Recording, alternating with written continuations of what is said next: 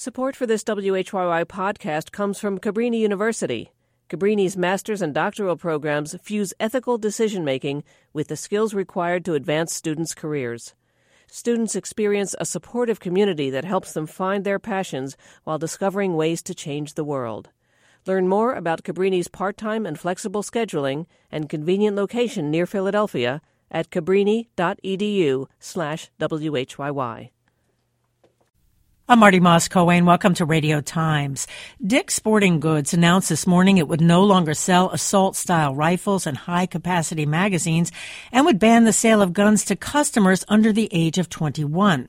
Here's the CEO, Ed Stack, speaking with George Stephanopoulos on Good Morning America about learning that the alleged gunman at the Parkland, Florida high school, Nicholas Cruz, had bought a gun at Dick's in 2017. He bought a shotgun from us back in November. And it wasn't the gun, nor it was the type of gun that he used in the shooting. But when that happened, we realized that the system, and we did everything by the book. We did everything that the law required, and still he was able to buy a gun. Amazing, he was able to buy one. He was still able to buy a gun. And when we looked at that, we said, the systems that are in place across the board just aren't effective enough to keep us from selling someone a gun like that. And so we've decided that we're not going to sell the assault-type rifles any longer. Since the Parkland, Florida mass shooting 2 weeks ago, more than a dozen companies have severed their relationship with the National Rifle Association by stopping discount cards and other perks offered to members of the gun group. And the hashtag Boycott NRA has been gathering steam because of the horror of the Valentine's Day massacre and the NRA response. We start today's show by looking at boycotts, what makes them effective, and we asked Americus Reed to join us. He's a professor of marketing at the Wharton School at the University of Pennsylvania, and his research and consulting involves brand identity and loyalty. Americus Reed, nice to have you with us on Radio Times. Thanks for having me on. It's been 2 weeks since this tragic shooting, and as I said in my introduction, a number of companies severing their relationship with the NRA, and then this morning, this announcement from Dick's Sporting Goods. Is this the sign of the beginnings of a successful boycott? I think it is. I think if you trace back what's been going on, you can take it back to 1999 Columbine and Sandy Hook 6 years ago in 2012 to Parkland, Florida, most recently, and you're really seeing kind of a groundswell that is amidst two things. One is the fact that everyone is connected now in social media, so activism has a more powerful, potent role because information is spreading very quickly because of everyone's social networks. And number two, we're living in a world now amidst these sort of cultural wars whereby companies can no longer hide in anonymity, and consumers are demanding to want to know, what is it you stand for, and does what you stand for align with my own personal values? Sounds like you're saying this is a cumulative effect, because I certainly remember after the shooting at Sandy Hook, many people felt that because there were no gun control laws put in place, and in response to that, any kind of boycott or pushback against the NRA was really ineffective.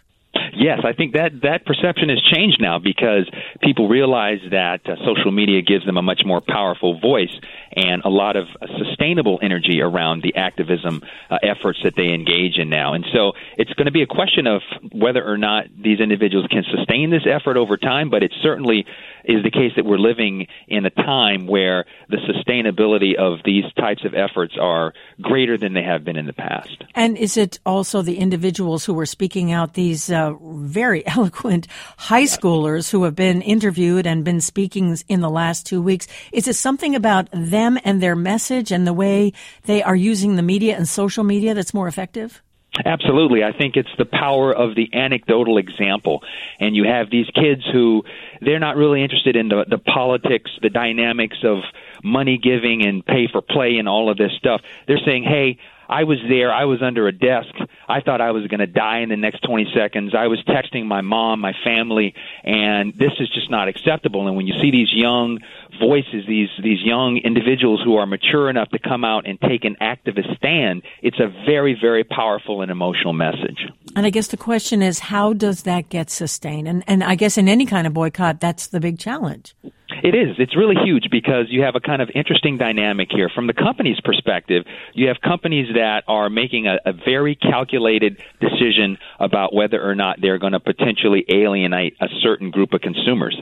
And here, in that context, if you're a company, you definitely don't want to be the last one jumping on board. So you definitely see kind of a snowball effect here as well. And so the company response is interactive with the consumer response. It's kind of very cyclical. It's very iterative. And you see kind of a snowball effect building. And so the more this continues to get play in the media, the more likely it will be potentially sustainable. But are companies making this decision based on brand loyalty, based on their concern or fears that they're going to lose money if they keep their association with the NRA?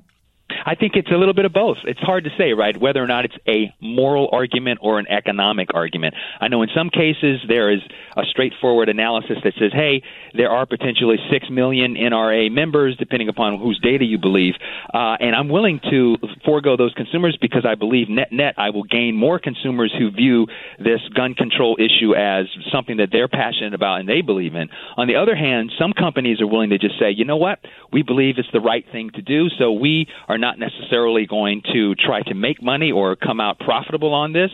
We're just going to basically have a moral stance. I mean, at the end of the day, it's the same outcome, so I'm not sure we should care about it, but it is an interesting dynamic as to whether or not it's a moral versus an economic decision. Talking with Americus Reed from the Wharton School at the University of Pennsylvania about boycotts and specifically the hashtag boycott NRA. You can join us at 1-888-477-9499. You can also send us an email, radiotimes@whyy.org, and you can tweet us at WHYY Radio Times. Tell us what you think about this particular boycott or boycotts in general. Let me quote something from FedEx. We will not deny service or discriminate against any legal entity regardless of their policy positions or political views. They are taking a very neutral position on their association, their relationship with the NRA. Do you think in today's climate that's going to fly?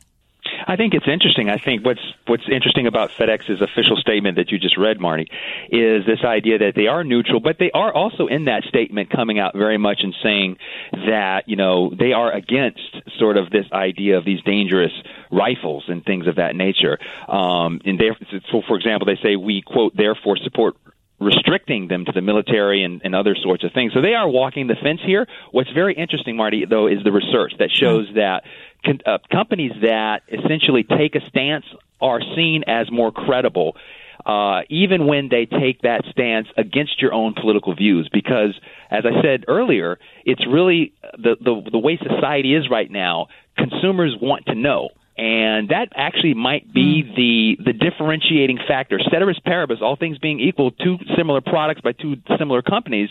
If the main difference is that, hey, this other company really stands for what I believe in, that might be the difference to put my money in that company. So I'm not sure it's smart to stay out of it necessarily, but I certainly understand that FedEx is sort of walking the very fine line of not really denying the NRA that discount, but also coming out and saying that they have some very clear views on gun policy issues. And what about people who support the NRA? Is there backlash when you have boycotts? Yeah, absolutely. Absolutely, there is the case that consumers will actually rally around that. We actually studied this in my own research. We look at the polarization of views when people become morally outraged on social media, and what we find is that as something happens and people talk more and have conversations, Marty, out there in the social media world, that their views become more and more polarized. And so this can often lead to consumers coming out and saying, hey, you know what, I'm going to actually come out and support these other companies that are, or take my money away from companies that are taking away discounts from the National Rifle Association. How about people who feel in some way that a boycott is going to hurt them? As you said, if it's an equal choice, you can choose one company over another. But what if it makes a consumer feel as if I really want this thing, but I can't have it? Yeah, I think that's where the beauty of the marketplace comes in, because there are lots of options that consumers have, and it'll be an individual, personalized moral choice whether or not a consumer is willing to inconvenience themselves to stand up for what it is they believe, whether or not they're willing to talk with their dollars, talk with their wallets. I think in any event, there will always be companies that come in and swoop in, even if there is a deficit and sort of a need to have a product there. Companies will be stepping in to be able to fill that need, and that's just the dynamics of market supply and demand. So consumers have clout. Yes, they have a lot of clout these days. And so far, it's been 2 tragic weeks and 2 weeks since the tragedy. Mm-hmm. In terms of sustaining any kind of boycott, or this one in particular, what needs to happen? A couple of things need to happen. There's a kind of inertia that's there that's very difficult, and that is the fact that the 24-hour news cycle is constantly running. And so it's easy to have the next big thing happen and then support goes away. I think what has to happen, though, is activism that is organized at the sort of ground roots in the local sort of environment and creating a ground swell around that and creating more interest in the story for media to want to be able to pick it up. So as media see that these kids are organizing and others are joining in and they're coming together as a community to try to make policy change, that becomes a sustainable story because it's still interesting and people are going to want to hear about it. So they're going to have to keep on doing this in the face of kind of short attention spans and the fact that the news is changing so quickly. And does social media replace media in terms of keeping an issue alive? I think social media absolutely has that role. Everyone who walks around, Marty, with a cell phone is basically potentially a consumer vigilante. And so, with that power, they have the ability to immediately put information, complaints, outrage into their social networks and to feed that energy amongst that network. And again, once you reach a certain threshold, it becomes interesting in terms of the national media. The media will pick it up and continue talking about it, and that's what they're going to have to do. Let me get to Tony. Looks like Tony from Doylestown to join our conversation, and we have Tony calling into Radio Times. Go ahead, Tony, you are on the air. Hi, Marty. Thanks for taking my call. Sure. I'm an NRA member and a big supporter of rifles and guns in general. And I have no problem with Dick's Sporting Goods taking their stance on not selling these guns. But I saw in the letter that they wanted to encourage politicians to ban the rifles, which to me does not make sense when you look at statistics of how many rifle or long gun deaths there are in this country. And I just feel like, as a whole, we are not focusing our attention on the real causes of homicides in our country, where they would say roughly 30,000 deaths every year are related to guns, and 20,000 of them are related to suicides. Yeah, so only about 400 of them are long gun or assault rifles. I hear you. In fact, Tony, we have a second guest who's going to join us in just a couple of minutes, and we will pick up on that. But Americus, we're hearing from Tony. Obviously, we talk about consumers having a lot of clout, and they can use their dollars in whatever way they want. I think that's absolutely the correct point, and Tony is making a great point here. In his example, he's saying, listen, he respects the fact that Dick's is making their own personal decision to not provide access to a certain class of guns.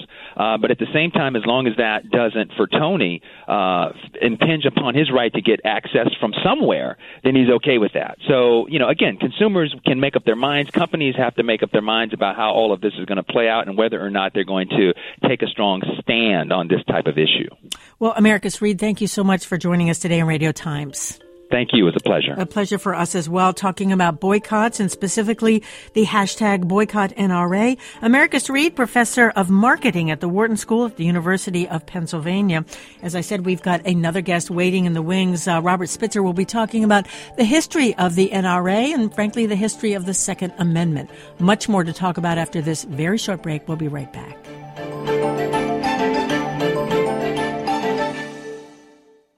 I'm Marty Moss-Cohen, and you're listening to Radio Times here on WHYY in Philadelphia. Marjorie Stoneman Douglas High School opens today, 2 weeks after a mass shooting that killed 15 students, a football coach, and athletic director.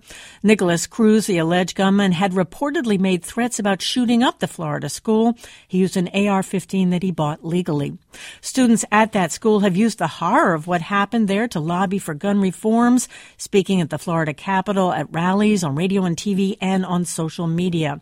Here's David Hogg being interviewed on MSNBC earlier this week. In the same way that there's limitations on the First Amendment, where you can't yell fire in a crowded theater, you shouldn't be able to get an AR-15 or any weapon that could kill a number of people if you're a mentally unstable individual, if you're a person with a criminal background or somebody with a history of domestic violence.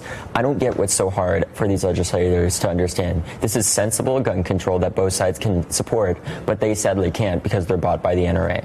Wayne LaPierre, head of the NRA, sounded a familiar theme speaking last weekend at the Conservative Political Action Conference. The elites don't care not one whit about America's school system and school children. If they truly cared, what they would do is they would protect them. For them, it's not a safety issue. It's a political issue. They care more about control and more of it. Their goal is to eliminate the Second Amendment and our firearms freedoms so they can eradicate all individual freedoms. We asked Robert Spitzer to join us to talk about the history and evolution of the NRA and the history evolution of the Second Amendment. He's professor and chair of the Political Science Department at the State University of New York at Cortland, author of 5 books on gun policy, including Guns Across America and the new 7th edition of The Politics of Gun Control. Robert Spitzer, nice to have you back with us on Radio Times. Yes, it's good to be with you. Does this moment feel different to you? We just heard 2 clips, one from a student and one from Wayne LaPierre. Are we at a different place when it comes to a conversation about guns, or is everyone sort of retreating to their familiar corners? Well, it's a little of both. There is a sense that what's happening right now, what's happened in the last couple of weeks, is something different. And it really began with the students at Parkland High School. Unlike circumstances where mass shootings have occurred in the past, certainly at public schools, generally speaking, the school kids wanted privacy, certainly didn't want to talk to the press for perfectly understandable reasons. But the high school students at Parkland did something different of their own volition, and that was they seized the microphones and seized national attention by saying, these terrible things have happened to our friends at our school, but we think the government fell down on the job and should be doing more things to avoid possible calamities like this in the future. And that really has grabbed a lot of attention. Whether the momentum of this sort of new political activity will sustain itself, whether it will have a political effect continuing on in the weeks and months ahead, and perhaps even to the November elections, is really the big question. But retreating to one's corners also is happening now. From what you know about the alleged shooter, Nicholas Cruz, could he have been stopped? And I don't mean stopped at the school, stopped before he got to the school. Oh, I don't think there's any question but that he could have been. And to a great degree, depending on what state he lived in. Florida, like many other states, has fairly lax gun laws compared to other states, but a few states have gun laws that are quite a bit stricter, and as a matter of fact, 7 states have laws on the books right now that essentially bar assault-type weapons. So, for example, in the state of New York, if he had gone to a gun store to buy the kind of weapon he bought in Florida, he could have obtained one legally that resembled an assault weapon of the sort that he used, but it would also have had a fixed bullet magazine. That is to say, it could not legally have had a removable magazine, and it would have been limited to 10 rounds, 10 bullets, so that after you fire an initial 10 rounds from a gun legally bought in New York State, you then have to stop, open up the firearm, and drop in new rounds, and instead of dropping out a removable magazine and slipping in a new one. So the idea that he could have fired hundreds of rounds would have been impossible, pretty much, because he could have been stopped after 10 rounds.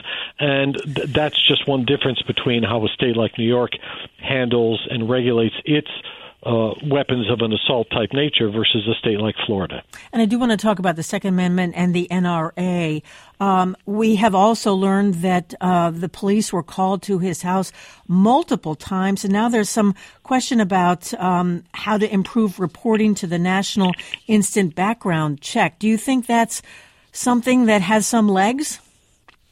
Well, there is, I don't think there's any doubt, but that there is bipartisan support in Congress for improving on the data gathering and reporting that goes to the federal NICS background check system.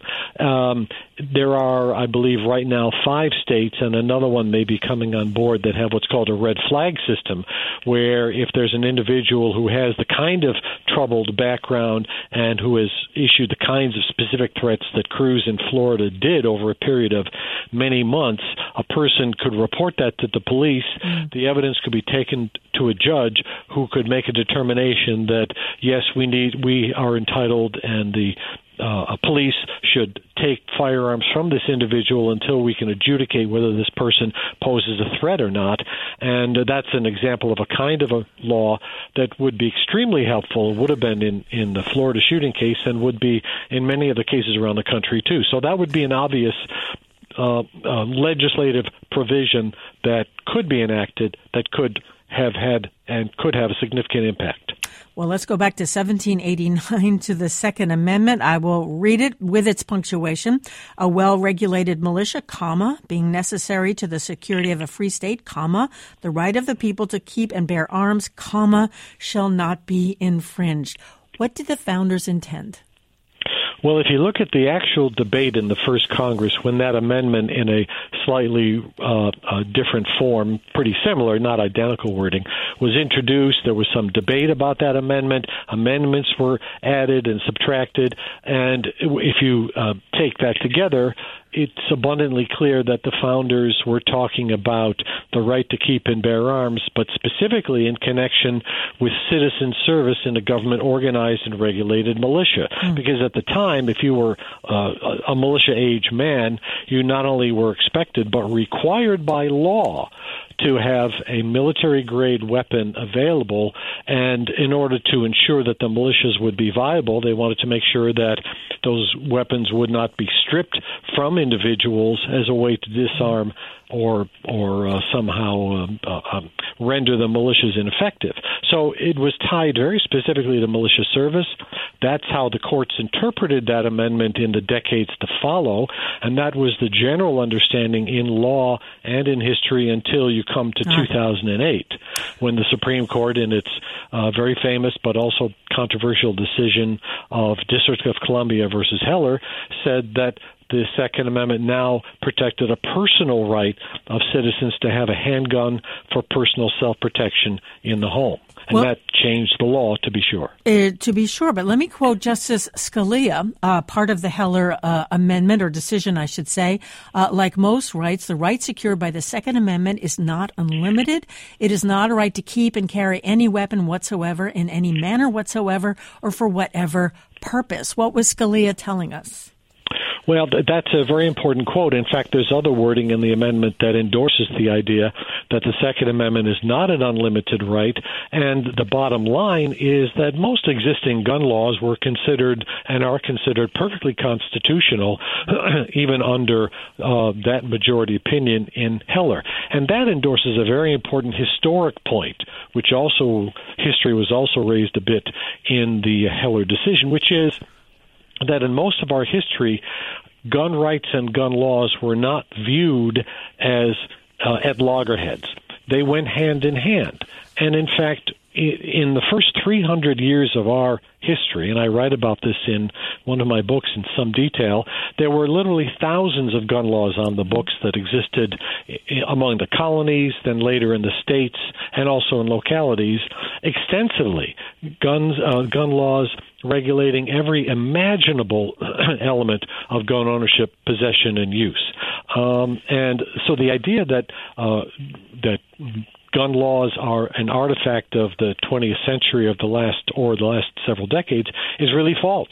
In fact, in many respects, guns were regulated far more in our first 300 years than they've been in the last 30 years. So gun laws and gun rights in most of our history, not incompatible at all. In fact, went pretty much hand in hand. Let me quickly reintroduce you, and then I do want to talk about the NRA. That's Robert Spitzer. He's a professor, chair of the Political Science Department at the State University of New York at Cortland. He has written a number of books about guns and gun policy, including Guns Across America, and the new 7th edition of The Politics of Gun Control. And you can join us at 1-888-477-9499. You can send us an email, radiotimes@whyy.org. You can also tweet us at WHYY Radio Times to join the conversation. So let's go back, 150 years to the founding of the NRA. What was its original intent? Well, the NRA was formed by two Civil War veterans from the North who had been pretty dismayed at the typically poor shooting, marksmanship, and gun handling skills of the average man serving in the Civil War. Here again, contrary to sort of mythology, the typical young American male didn't seem to know one end of a gun from the other. Now, there certainly were exceptions and plenty who knew something about firearms, but that Civil War experience prompted these two Civil War veterans to form the National Rifle Association in 1871, where its manifest and stated purpose was to improve the marksmanship and shooting skills of militia-eligible men. And marksmanship, gun skills, and related techniques were the main focus of the NRA, holding shooting competitions, training sessions, and other things through many decades of its existence. It was a fairly small organization for several decades. They benefited because the government provided the NRA with sometimes free weaponry and free ammunition, surplus weaponry. That would certainly be an inducement to join the organization. And it was not involved in politics not until the 1930s, when it became involved a little bit, when the nation moved ahead to enact the first significant national gun law passed in 1934 called the National Firearms Act. And representatives of the NRA testified before Congress on that legislation. They supported the basic ideas of it, although they expressed opposition to a handgun licensing system that had been proposed for that 1934 law. That provision was stripped out, but the law of 1934 was enacted, and it's been pretty effective.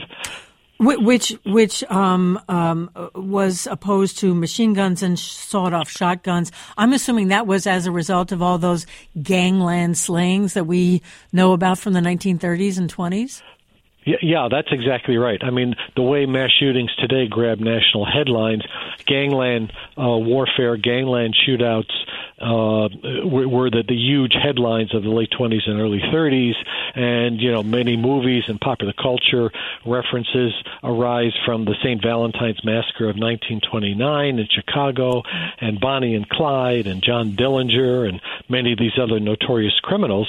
And public outrage about this crime wave and the weapons that they used, which included sawed-off shotguns, the notorious Tommy gun, the gun that made the 20s roar, they used to call it, resulted in public pressure and pushing the national government to enact laws to restrict those weapons, and that law was pretty effective. And the NRA was kind of on an even keel, now turning its attention more to hunting, sporting activities, as well as target shooting. And it did play a role in the enactment of the 1968 Gun Control Act passed by Congress, here again supporting some provisions, opposing others. They commented that the law would generally be okay with the nation's gun owners. But then in 1977, a dissident political group kind of seized control of the NRA that felt it needed to be more political and more hardline, and that's really what put the NRA on course to be the organization that we know today. And how I'm choosing my right words, I don't want to use the word fight, but just how much was that a controversy inside the organization that this dissident group essentially took it over? Well, it was a significant political struggle for control of the organization. Groups undergo these sorts of things. It's not unusual in interest group behavior to have a dissident faction and a dominant faction. And at the 1977 NRA convention in Cincinnati that year, this dissident group, within the organizational rules, utilized the rules to gain some advantages and to then win control of the organization and push out the people who had controlled the NRA for many years prior to that time. For example, the old guard leadership had wanted to move the NRA's headquarters to Colorado Springs, Colorado, out of Washington, D.C., because they wanted to emphasize, the outdoors, hunting, sporting, activities related to kind of a natural habitat, and not emphasize politics so much, whereas the group that won control of the NRA saying, no, we need to spend more time on politics, we need to be more hardline, we need to talk more about the Second Amendment and gun rights, and be much more unyielding and really ratchet up the pressure. And so they succeed in taking control of the organization, and it's become more political, more hard right ever since. Well, let me ask you about the assault weapons ban and the Brady bill. Of course, this was after Ronald Reagan was shot. Was the assault weapons ban, was that effective? And I guess by that I mean, did it reduce the number of fatalities or injuries as a result of assault weapons? Well, the assault weapons ban was enacted in 1994 by Congress, very controversial, and it wasn't a very strong piece of legislation. It had a 10-year window. It had saying that the law would only be in effect for 10 years, and then Congress would have to renew it affirmatively, which it did not do in 2004. It grandfathered in existing weapons and existing bullet magazines. So despite those limitations, there were some studies of the effectiveness of the law, which concluded that it did result in a drop in the use of assault-type weapons, those that had been subject to regulation, in selected cities around the country. And that was sort of the basis for the study. So the conclusion was that it did have a limited effect, beneficial effect in terms of crime and related violence, but that limited nature wasn't enough to prompt Congress to renew the ban in 2004. When it expired, and we're almost up in a break here, it sounds like you need to grab your breath there or get a drink of water there. Let me just quickly reintroduce you, and then we will take a short break. And we got a lot of people that want to join our conversation talking about the Second Amendment, the NRA, the evolution of both. Robert Spitzer is our guest. He's a professor, chair of the Political Science Department at the State University of New York at Cortland. He's written a bunch of books about gun policy, and joining us on Radio Times to talk about what we need to understand about the Second Amendment, also the role and power and influence of the NRA. You can join us at 1-888-477-9499. You can also send us an email, radiotimes@whyy.org, and you can tweet us at WHYY Radio Times. Stay with us. We'll be right back. Much more.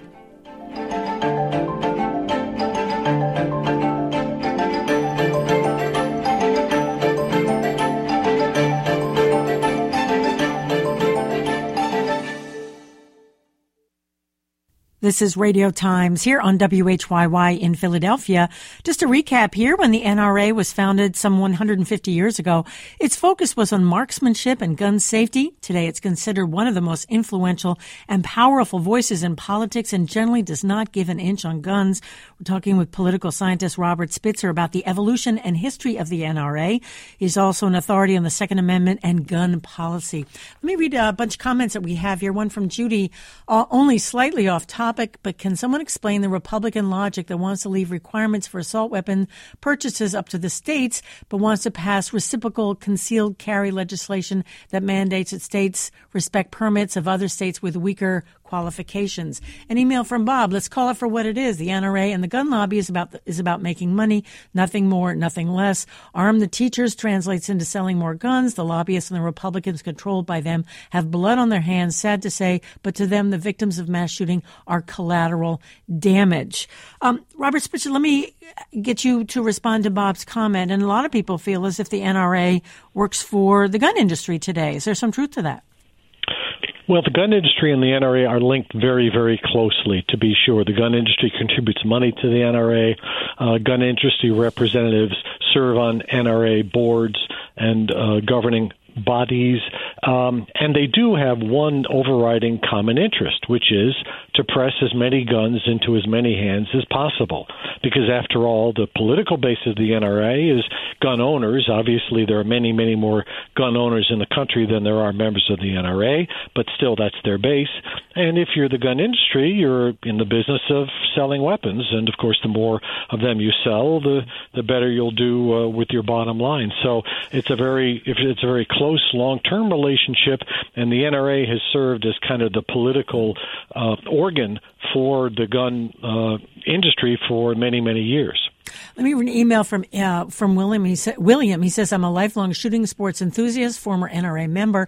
I've watched their transition from a wholesome all-American organization associated with outdoor recreation, gun safety, and Boy Scout merit badges to an advocate for militaristic anti-government policies and groups. Their magazine is full of advertisements for black, i.e. military rifles and pistols. I cannot find a local public range other than Fort Dix that does not require NRA membership as a condition of joining. I'm interested in what he talked about, the advertising, especially for these assault rifles. And I've looked at gun magazines, and there is this, it reminds you of the video game commercials in terms of its lethality. Well, yes, and there's been this kind of frantic public relations campaign to walk away from the term assault weapon or assault rifle because of its military connotation. And of course, one of the reasons some people like to buy these weapons is because they like the idea of owning a weapon that has kind of military macho and military connection. Yet, by the same token, the gun industry and the NRA realize that military connection also is something of a political black eye, especially when you have shootings like these, and so they like to refer to them instead as sporting weapons or emphasize the self-defense utility or personal utility of what's generally known as an assault rifle, an assault weapon. But there is this kind of schizophrenia about the fact that it is militarily derived, but yet the military connection is kind of a burden that they carry when these weapons are used to kill civilians. Let me get Larry from Old City to join us on Radio Times. Hi, Larry. Go ahead. You're on the air. Hey, hi, Marty. How are you? Good. Hey, just a comment. I teach history at a local community college. The Second Amendment comes up a lot.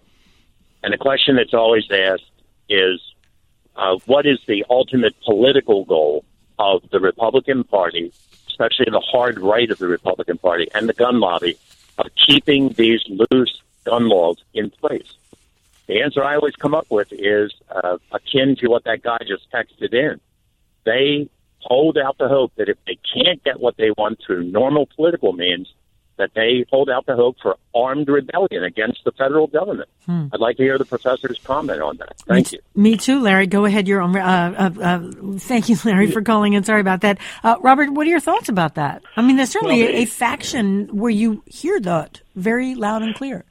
Very definitely. Larry raises a very important element to the belief that is held by some, I don't want to overgeneralize here, but held by some in the gun community, which is the idea that they own weapons not just to make a political statement, which some of them do, but more specifically to say that they are prepared to use these weapons in a case of armed rebellion or armed insurrection against the government if they on their own sort of decide somehow that the government has become tyrannical or is no longer responding to the people. And aside from distorting the theory and principles that gave rise to this idea back in the 18th century and before, it is a rather disturbing notion that somehow people can decide for themselves, well, I don't think the elected representatives are behaving in a democratic way, so I have somehow a unilateral right to engage in armed rebellion, which means killing, kidnapping, and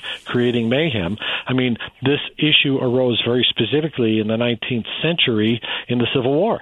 And the Civil War was resolved based on the notion that states did not have the right to engage in rebellion, nor the individuals within it, because that is against the Constitution and against the law that they claim to be upholding.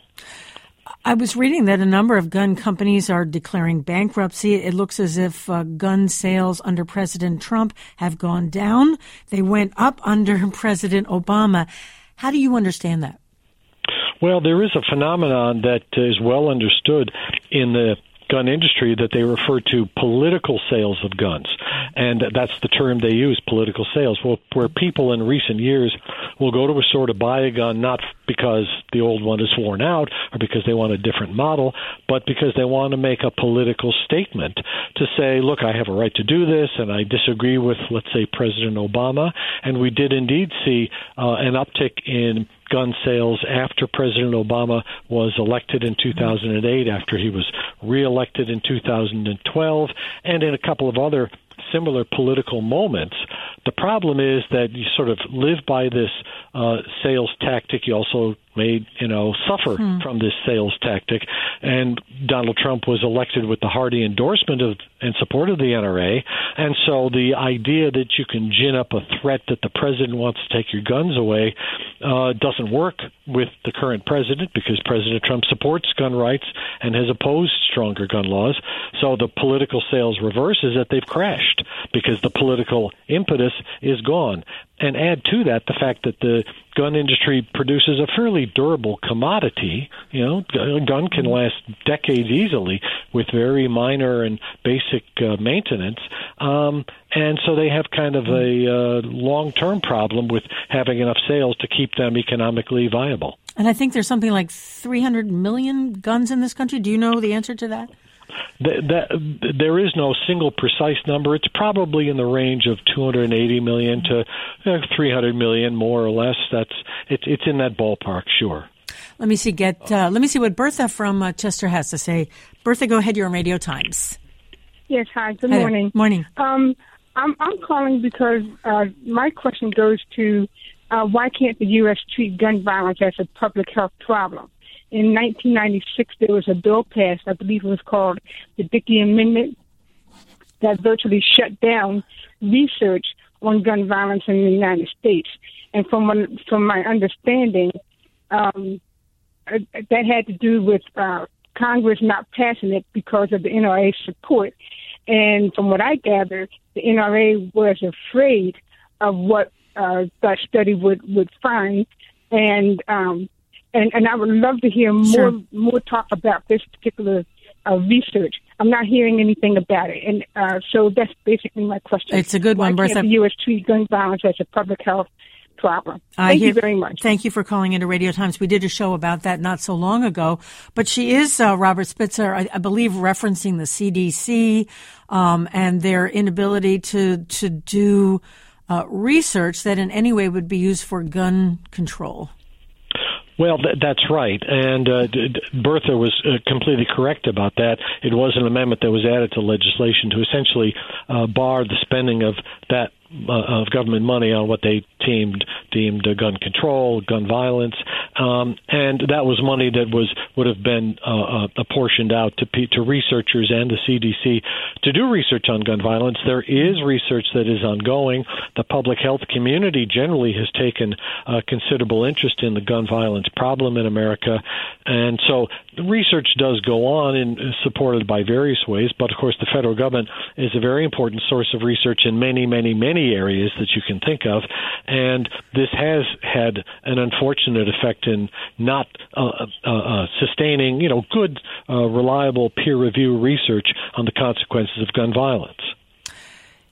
It's so easy to feel as if gun violence is up when there are mass shootings, and are mass shootings up? I would say, maybe like in the last 10 to 15 years. Are we seeing more mass shootings?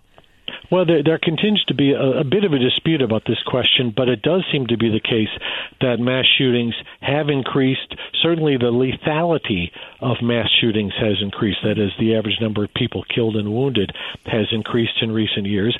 And it does represent, we have to remind ourselves, it represents a very small percentage of all killings every year. That's, no comfort to people who are affected by such shootings. And mass shootings are different in nature than, a murder that occurs in a home somewhere or other forms of gun violence. And that is key to why people find them so repellent and so abhorrent.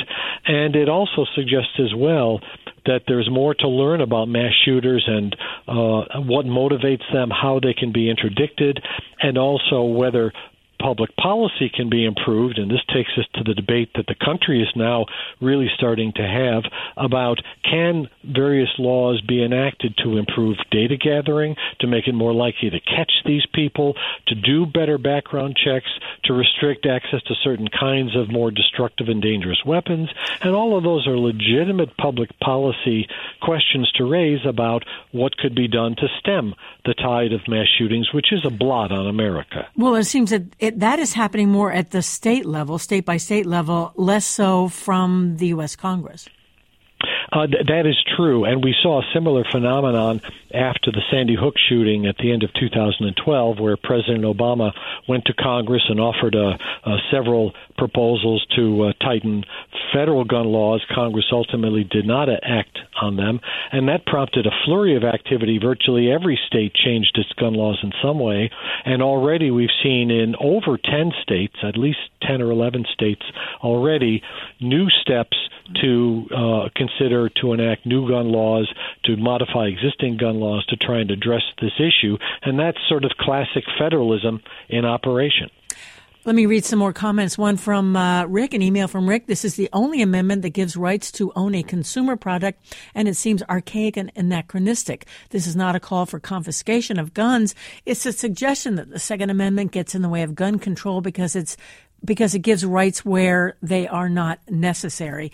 An email from Eric. Anyone who thinks they can protect themselves from the government with an automatic weapon is delusional. The government will take you out with a drone now. A comment from Gregory. Respecting the current discussion, the Second Amendment was a dodge concocted by the founders to appease those Americans who objected to the Constitution of 1787 because it created a national government with power to raise and maintain a standing army. This takes us back to what the founders were thinking. Robert, do you have any thoughts about that? Well, that's quite right. Understand that before the modern Constitution, we were governed by our first Constitution, the Articles of Confederation. That document prevented the governing Congress from even creating a standing army until we had declared war. That posed an obvious problem for the nation's defense, and the militia system was controlled entirely by the states under the Articles. When the modern Constitution was written, guess what?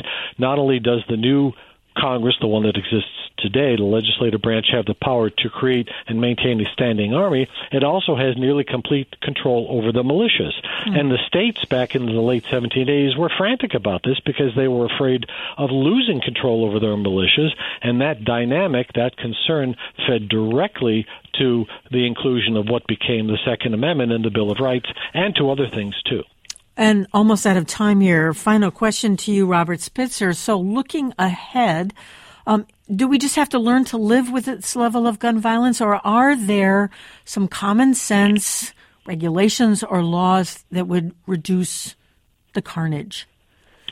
There is a growing body of research and some real-life experiments occurring in some states that show that very specific types of regulations do have a beneficial effect on reducing crime, reducing gun crime, reducing the lethality of gun violence. We have live cases in places like New York State and Connecticut and elsewhere where that's been pretty clearly demonstrated. There's other research that shows there are things that can be done that would be very beneficial, but there has to then be the political will to do them. And how powerful do you think the NRA is today? Well, it's a very powerful group. I wouldn't minimize it. Its power is not as great as I think its reputation suggests, partly because most people oppose the agenda of the NRA, but most people aren't paying attention to the gun issue most of the time, whereas, of course, the NRA is focused like a laser on this one issue all the time with their supporters. But at moments where the public's paying attention and is interested and is concerned, that's when change historically has occurred. Robert Spitzer, thank you for joining us today on Radio Times. Sure. It's good to be with you today. Nice to have you with us as well. And again, professor and chair of the Political Science Department at the State University of New York at Cortland. And he's written a whole bunch of books about guns and gun policy, including Guns Across America and the new 7th edition of The Politics of Gun Control. Go to whyy.org/Radio Times, and you can find out much more about this program. Diana Martinez, the engineer for today's edition of Radio Times, the show produced by Debbie Builder, John Ahrens, and Trinae Nuri. I'm Marty Moss-Cohen. Thank you for joining us.